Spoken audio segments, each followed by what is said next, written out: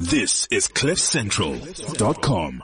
Grant, I need to make a critical business decision. We've been expanding rapidly, and my gut feel tells me that we should be investing for growth. But I need to put some financial science behind that gut feel of mine. Don't you have a financial manager or director that can help you with that? But isn't that rather expensive? It doesn't have to be. Why don't you contact the finance team? They're a consultancy that can provide you with a part-time financial manager or director at a fraction of the cost of a full-time resource. Go to thefinanceteam.co.za. Welcome to our Business Masterclass. I'm Richard Angus, CEO of the Finance Team, your part-time financial executive solution. Joining me in studio as part of our panel today is Safia Boulay of New Habits, Making Shift Happen. Hi, Richard. As well as Leandi Streeter, a business coach and guide from Raise Corp. Thank you, Richard. Last week we discussed ethical decisions and dilemmas, an interesting podcast. Go to the Cliff Central website to download a podcast on that show. Really makes you one think, particularly given where we are in today's day and age. Remember our hashtag Keep Ethics Alive. Today's theme, we're going to be speaking with Musidi Modisi, founding curator of the Global Shapers Stellenbosch Hub, about her recent trip to Shanghai with a group of 8 shapers and what she discovered. And we also have Greg Sarandos with us in studio.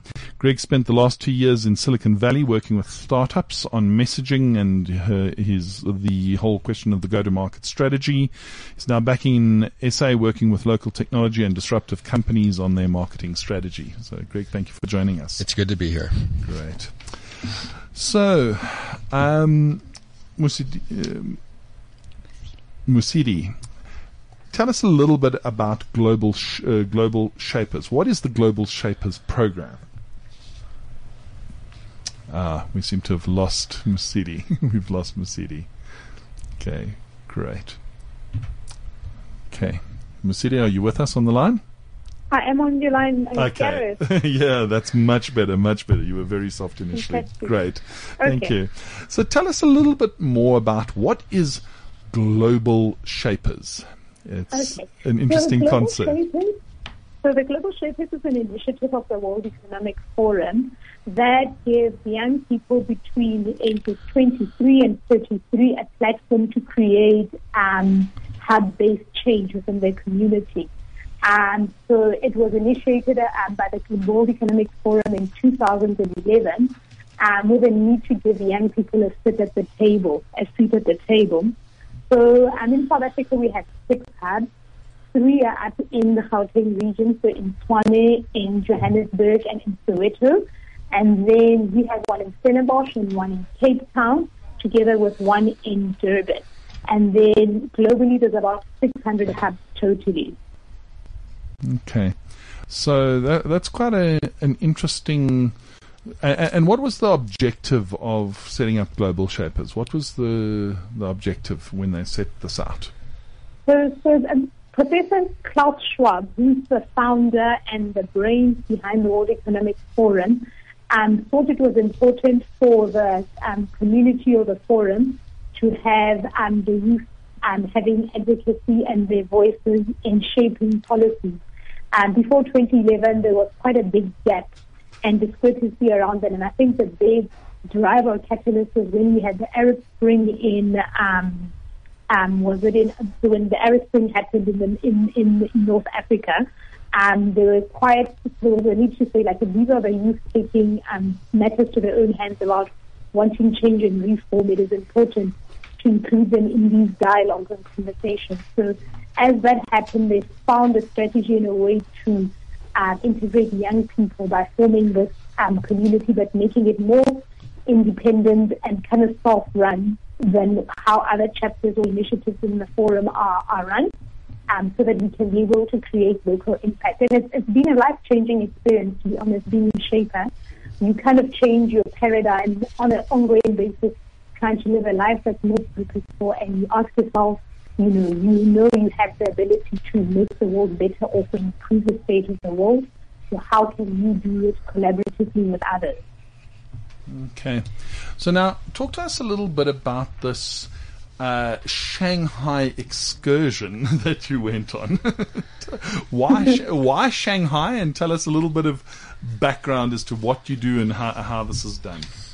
Okay, so it's the contest in Shanghai was like the mandate of it is exactly it met the exact sweet spot of what our mandate is as hubs or as shapers, as we call ourselves, which is to create local impact. So the Shanghai hub invited 8 shapers to come over to see if they could come into the city to create impact and improve something within 7 days. So it was one of the ideas of one of the shapers. And, China has a lot of challenges around things like pollution, things like the need to kind of create better access to clean transportation, if you want to call it that doesn't emit a lot of energy. But I work in financial services, so I was very interested around seeing if I could learn around the savings culture in China and bring back the knowledge to improve the savings culture here in South Africa. So I went about going there under the invitation of the Shanghai hub to go and go over there and improve something in the week. And then it was a really fantastic experience as well to just understand the role that technology plays in how people save and consume in China. And they also have this very fascinating customs of giving money as gifts in red envelopes, so a Chinese New Year or on a great basis. So I thought it would be interesting to go there and learn also around, do they actually invest that disposable income that they get extra as gifts, and what can we learn from that? So that's an interesting, let's call it cultural element. I mean, I don't know anybody in the room on my panel here. Did anybody give you a little red envelope any time in the last year? I certainly haven't been gifted any sort of money of late. But I want to explore that a little bit more, Mosidi, in terms of how that whole cultural space works and what you observed, because I think there's some important learnings that we can get from that. But before we go there, I mean, Greg, one of the things that I want your input on, you've obviously also got some great international experience. The one thing that always strikes me as people move across the world is we always think that the world is such a small place and things are so the internet's everywhere and everything's like this, let's call it homogeneous world out there. But cultures, and I mean what Mosidi is talking about, the little gift giving in the red envelope in the Chinese gift environment, there's uniqueness in many other cultural perspectives. And I'd be interested, as we go through this conversation, I'm inviting you to just share with us your insights that you've seen globally with different sort of cultural behavior sets as we go. Now, Mosidi, just so tell us about this Chinese experience in a little bit more detail in terms of this whole red, I must tell you, as you said it, the red envelope, giving, I was like, for a moment there, I thought for a moment you were going to tell us all about Gupta leaks and brown enveloping going on. That's the thing we understand well in this country, obviously. But tell us a little bit about this cultural space. How does this process work? Many people wouldn't understand this. So I did a little bit of research before leaving around it, and actually got somebody to give me a little tutor of the history and the origin of it, how it differs from whether you come from the north of China or the south. And for years and years, it used to be like a custom by which if you give somebody this red envelope over New Year's. So it's an interesting cultural space, in terms of how they move. And how the from a customary perspective, this almost, let's call it the giving happens. I think the one thing that I did pick up is this whole question of, okay, so now you've got a gift. What are you doing with it? And I mean, I think that for me is one of the things that I want to explore a little more around. So there's all this money flowing around gifting as part of the Chinese cultural space, but what do they do with all of this? So I'm sure Greg's going to talk about what they're going to do with it, or Modisha's going to come back and talk about what they're going to do with it. But I mean, when you look at many of the Eastern cultures, gift giving is such a critical part of doing business, because there's the practice of abundance, and there's the idea that if you are practicing abundance and you are giving, you are creating a pathway for you to be receiving. And so there is this ebb and flow of, you are part of a bigger ecosystem. And if you play your part in the ecosystem, you'll also be rewarded equally for how you play and show up in the ecosystem. And so gift giving is like, it's a modern day kind of, offering to the universe to ensure that you have your place in the ecosystem as well. Yeah, back in the 90s, I lived in Tokyo for 5 years, and the Japanese have their own gift giving. But on certainly the junior level I was on, what we were exposed to was golf outings, dinners, nights out, bottles of whiskey. It was that kind of thing. But what we see here in South Africa, and what we see in China and other places, tens of thousands, hundreds of thousands of dollars of gift giving per transaction, it gets to be too much. What makes the Americans unique in this context is we have something called the Foreign Corruption Act, and basically, if I were to give somebody a bribe today, the FBI would swoop down and take me to some black ops center, in North Africa before they have me returned to the U.S. It's a very, very serious thing for the U.S. Now, it doesn't mean the Americans don't get what they want. They just have other methods to get what they want, if that makes sense. Yeah. So something that I used to remember as a South African is, that before it sort of could become corrupted in terms of the gift giving side of things, could be seen as a bribe and so forth. Was back in the day, it was traditionally part of Christmas, birthdays, etc. Where $100 really went a long way. Yeah. But I do think that what Mosidi is talking about is not bribery. I think it's a practice of generosity. It's a New Year celebration, and we have the red envelope, and it's part of the tradition of the custom, and that is also symbolic. Yeah. Very much so. And back in the day in South Africa as well, we had, I don't know if you guys did it, I think it's an English tradition where you would have a pudding with a penny or something in it, and you'd be the lucky person if you were on the receiving end. I remember distinctly one year growing up, the bakery near my grandparents decided that they thought that a certain charity needed more funding. So what they decided to do was they said they would donate a portion of the profits from the Christmas puddings that they made that year to this particular charity. And then the owner of the bakery decided that he would put a little bit more incentive into the red envelope, or the gift. And he went out and purchased 10, I think it is a tenth or 1/10 ounce Krugerrands. Wow. Okay, because these Christmas puddings always came with whatever at the time 20 cents or 50 cents, whatever's little pieces in them. It's part of the genuine thing, and so that year there were 5 1/10 ounce Krugerrands placed at random in the Christmas puddings that this bakery was doing.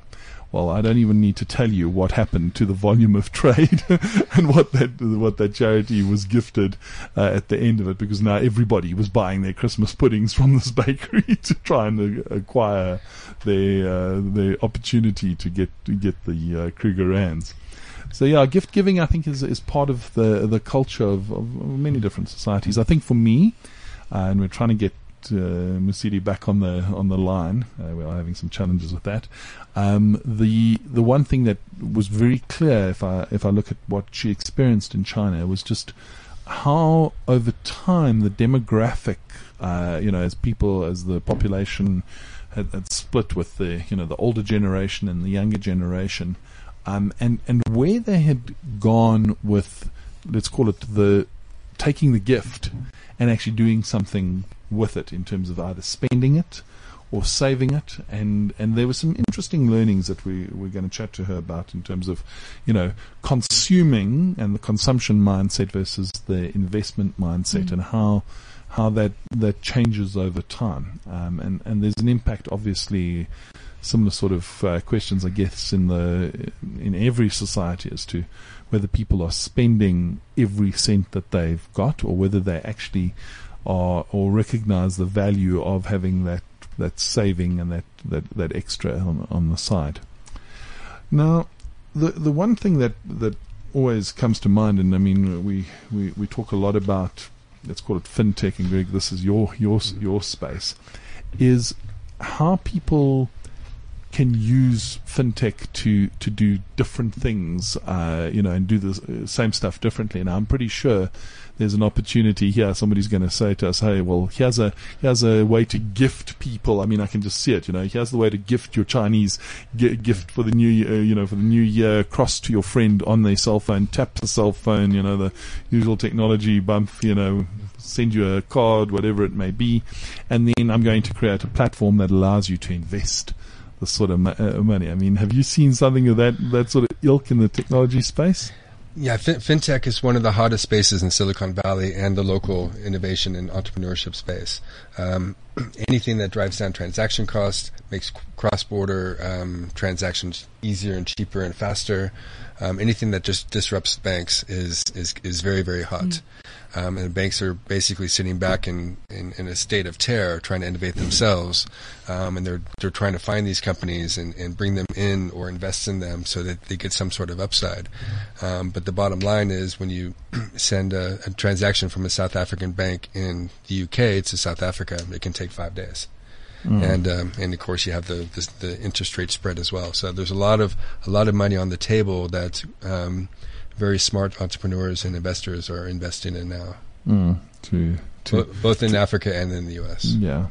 Now, I mean, let's talk for a moment about, let's call it the savings culture that we have across the globe. I mean, is having a savings culture something that economies should be worrying about? Is this something that we should be thinking about, or is it important to have savings? I guess is always the question. What are your views on that? I mean, well, the average American has 90 days of money in the bank to survive. And the stats must be slightly worse in South Africa as well. On Gareth Cliff's program this morning, there was a guest talking about savings and spending, and basically the average South African spends everything they have, and then they don't account for tax and other things, so they end up worse off year on year. Okay. Which is a bit of a problem. Yeah, because consumer savings drives business savings, which drives government savings and being able to invest back into the country. That's always a concern. Mosidi, do we have you back with us? Yes. Hi, can you hear me now? Yeah, we can hear you now. We lost you there for a few minutes. So, in your engagement with in China, what was your learning about the red envelope exercise, and more particularly, what people were doing with the content of this gift? Yeah, to be honest, I was pleasantly surprised around the fact that the novelty around physical red envelopes is kind of worn off. So to say, like every time I'd ask people around, we get they call them hongbao over Christmas. They laughed at me and they said, but that's for kids. So it's something whereby kids customarily get them as gifts, like from family members and loved ones for their Chinese New Year. But what's been interesting is how WeChat had digitized the process of kind of distributing these white envelopes, and then created like a game around it. So in the context of adults, how they're still applicable now is there's always like these games that stem from them where you can transfer digital red envelopes, not just over Chinese New Year, but on an ongoing basis. For people to keep it social, like in their own words, they say now we just, it's part of like our social norms. Where over a birthday or something, we'll just send it to you.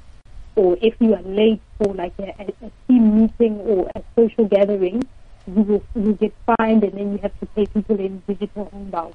So the novelty of them has, in the way which I understood or had the assumptions of how they work, is that they're more relevant in terms of children, but then the digital ones are creating a good social currency, if you want to call it that people don't really take seriously. But I would think that there's still so much opportunity that one could tap into.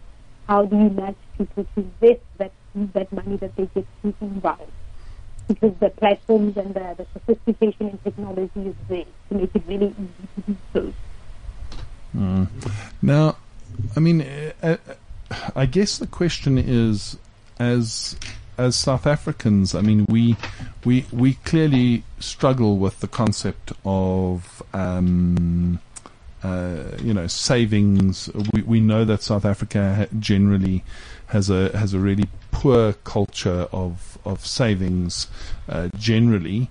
I mean, your learnings from this, the 8 days that you spent in Shanghai, what is that challenge that they're experiencing consistent across your other environments? Yeah. Is this not just a South African thing, but it's a global trend and a global challenge? Yeah, I think it definitely is a global challenge, and we need not be hard on ourselves because we experience the same pressures of an economy that has a rising middle class and the ramifications from a spend first, then save mentality that stems from that. I mean, in China, it's quite evident that the savings culture there is evolving quite drastically. In the past, the older generation used to be quite frugal, or still remain very frugal, and put a big value or premium on saving, whereas the younger population, however, is growing up in a China that's achieving unprecedented growth and has been doing so for the past 30 years. And then there's a lot of incentive to consume. It's very easily done on mobile platforms like Alipay and WeChat. So for them, they also experience the same challenge. And disruptive technology has had a very good role to play in providing an easy mechanism by which they can consume. But then we must also exercise some prudence, especially at this time of the year, looking at Christmas. Sit down, and as households, people need to sit down and just be like, what is realistically our budget to afford for the kids, just for the rest of the families, and then what are wants and needs as well. Because one thing as well, walking away or coming back here is like, I have no doubt that there will also in a few years come a time where we pay for everything using things like NetScan or Zappa, as they do in China. And it will be very difficult to also consider putting money away when it's so easy to and convenient to buy the things we want and not necessarily need.